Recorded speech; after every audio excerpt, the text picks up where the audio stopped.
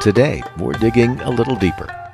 Okay, maybe a whole lot deeper on what it means to be a disciple. And we're speaking with Doug Greenwald, Senior Teaching Fellow at Preserving Bible Times. Doug, turns out being a disciple is a real challenge. For the first century disciple wannabe, what would be the biggest challenge? Jim, I might be inclined to nominate emulation as the most challenging attribute. First century disciples invariably had a deep desire to want to imitate their rabbi in all ways. This included emulating how their rabbi ate, observed the Sabbath, what he liked and disliked, as well as his personal mannerisms, prejudices, and preferences.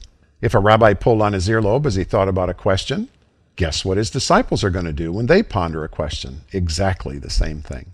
Some disciples would go to extreme lengths to try to imitate their rabbi.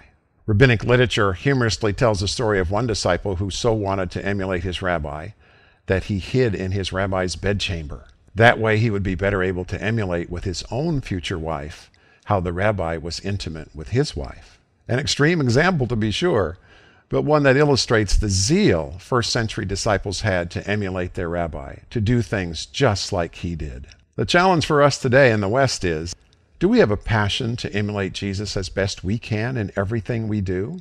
When people see and watch us, do they see little Jesus emulators at work? Do we study Scripture seriously so as to be well-versed in what it is that we are called to emulate? Having a passion to emulate Rabbi Jesus is the challenging call of a disciple of his.